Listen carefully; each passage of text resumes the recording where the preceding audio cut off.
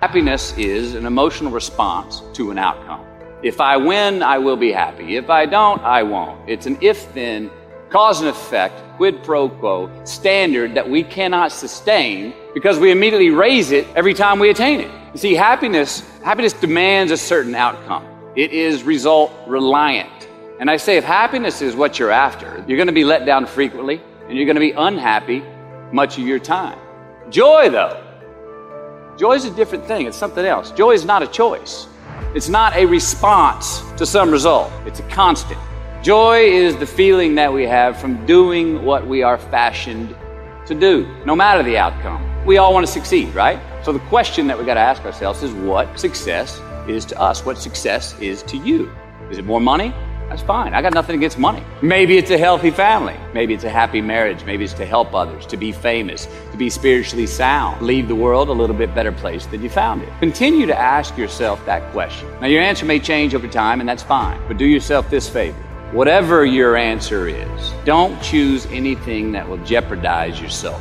Prioritize who you are, who you want to be, and don't spend time with anything that antagonizes your character. All right, life is not a popularity contest.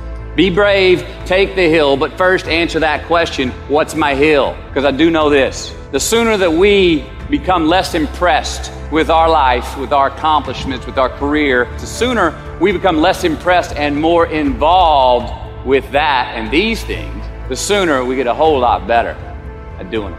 I'm going to talk to you about some things I've learned in my journey, most from experience, some of them I heard in passing, many of them I'm still practicing, but all of them I do believe are true. Now, they may be truths to me, but don't think that that makes them mine, because you cannot own a truth. So please think of these as signposts, approaches, paradigms that give some science to satisfaction. They're yours to steal, they're yours to share, like into your own lives, to personally apply in your own lives, in your own way, should you choose to. Look, one that is consistent that I always come back to that I think we could all shake hands with more is a certain responsibility. How you can't have true freedom without having responsibility. Gratitude. I believe gratitude is something that if you're more thankful for something in your life, you give it more value. It therefore has more meaning. And when it means more, you take care of it and you scale it and you're more generous. Gratitude actually leads to more generosity. And I also, the end point, which I want to come back to, that value as well as many others is the most self-serving value.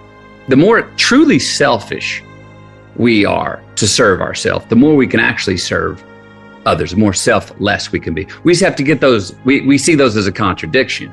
Delayed gratification. Some would say it's a sign of maturity. It's just an investment in ourselves to just believe in ourselves enough to project, to say, I'm going to pass up the plastic ring today for the gold crown tomorrow. I'm going to maybe make a sacrifice today for a Monday off instead of the Friday off if I'm getting a long weekend. Give yourself the extra win, the freedom. Be cool to your future self on the back end, the long money. Whether it's investment, something for our kids or thinking about the next generation, there's actions and choices we can make where you're building goodwill out there that will serve you the most. And even though someone would say, well, that's a selfless act. Well, ultimately, I think it's a selfish act if you redefine selfish, which I'm trying to do. There's great value in being alone. And if we are alone and we get bored and we don't like the company, ding, may that light go off to say, that does not mean we need to pick up our phone to get some attention or go to the bottle to ease the anxiety or go online to get some feedback to entertain ourselves. No, it's actually a great time to say, no, sit here in that discomfort long enough to go, okay, until you come out the other side to go, all right, I'm good with me again. Stick with it till you get through the uncomfortable times, until you go, you know what?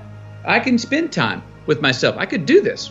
I could do this forever. Well, then it's okay to go re-engage, pick up your phone, go see your friends, go have a drink, what have you, go look for those things that are other relationships in life.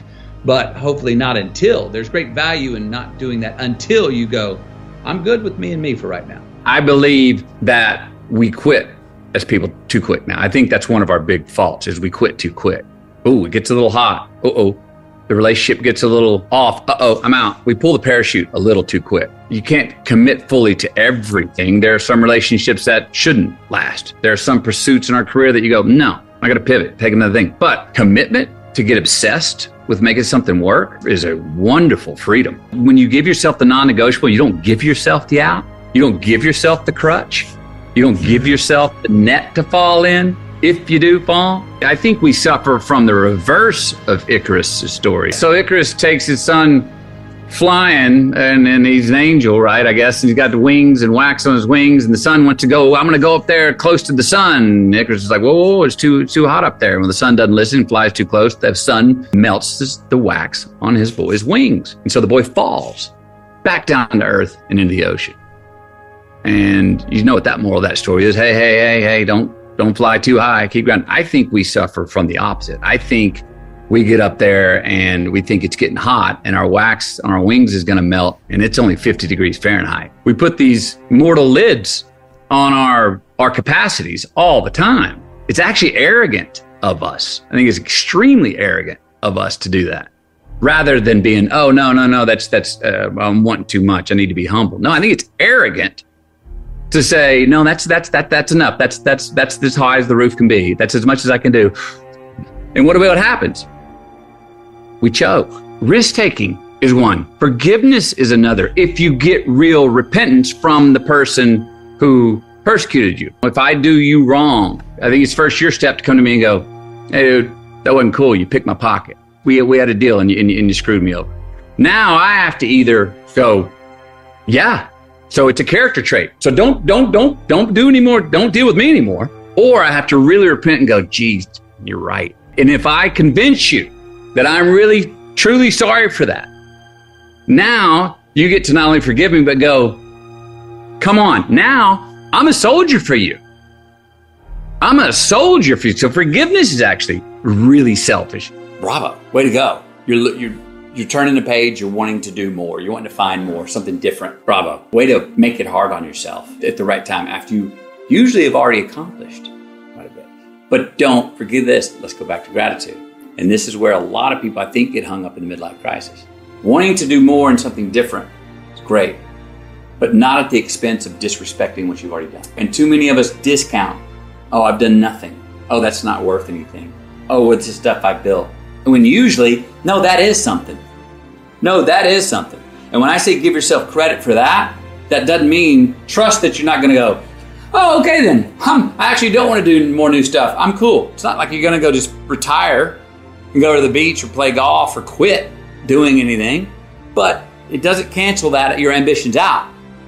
But we need to give more respect to what we've already built. You're still ambitious. You can be ambitious and have an entrepreneurial spirit to want to go change things in your life, while still respecting. I think you actually think you'll find more and do more of what you want to do the best way for yourself when you do have a respect and a connection to your lineage of what you actually have built, and give yourself credit for what you have built to this point.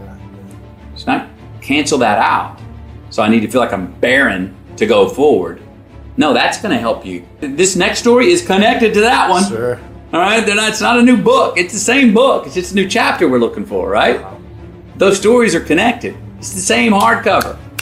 We don't start over in our lives and start a new book. Start a new chapter, maybe. And those things that we like to tell ourselves, oh, it's a new chapter. They're usually just commas. Those things that we like to say, oh, it's the end of the book. It's usually just a period at the end of the paragraph. And those things that we go, no, it's a whole new means of communicating. It's a new encyclopedia. No, it's just a new chapter in the same book. We only get one book.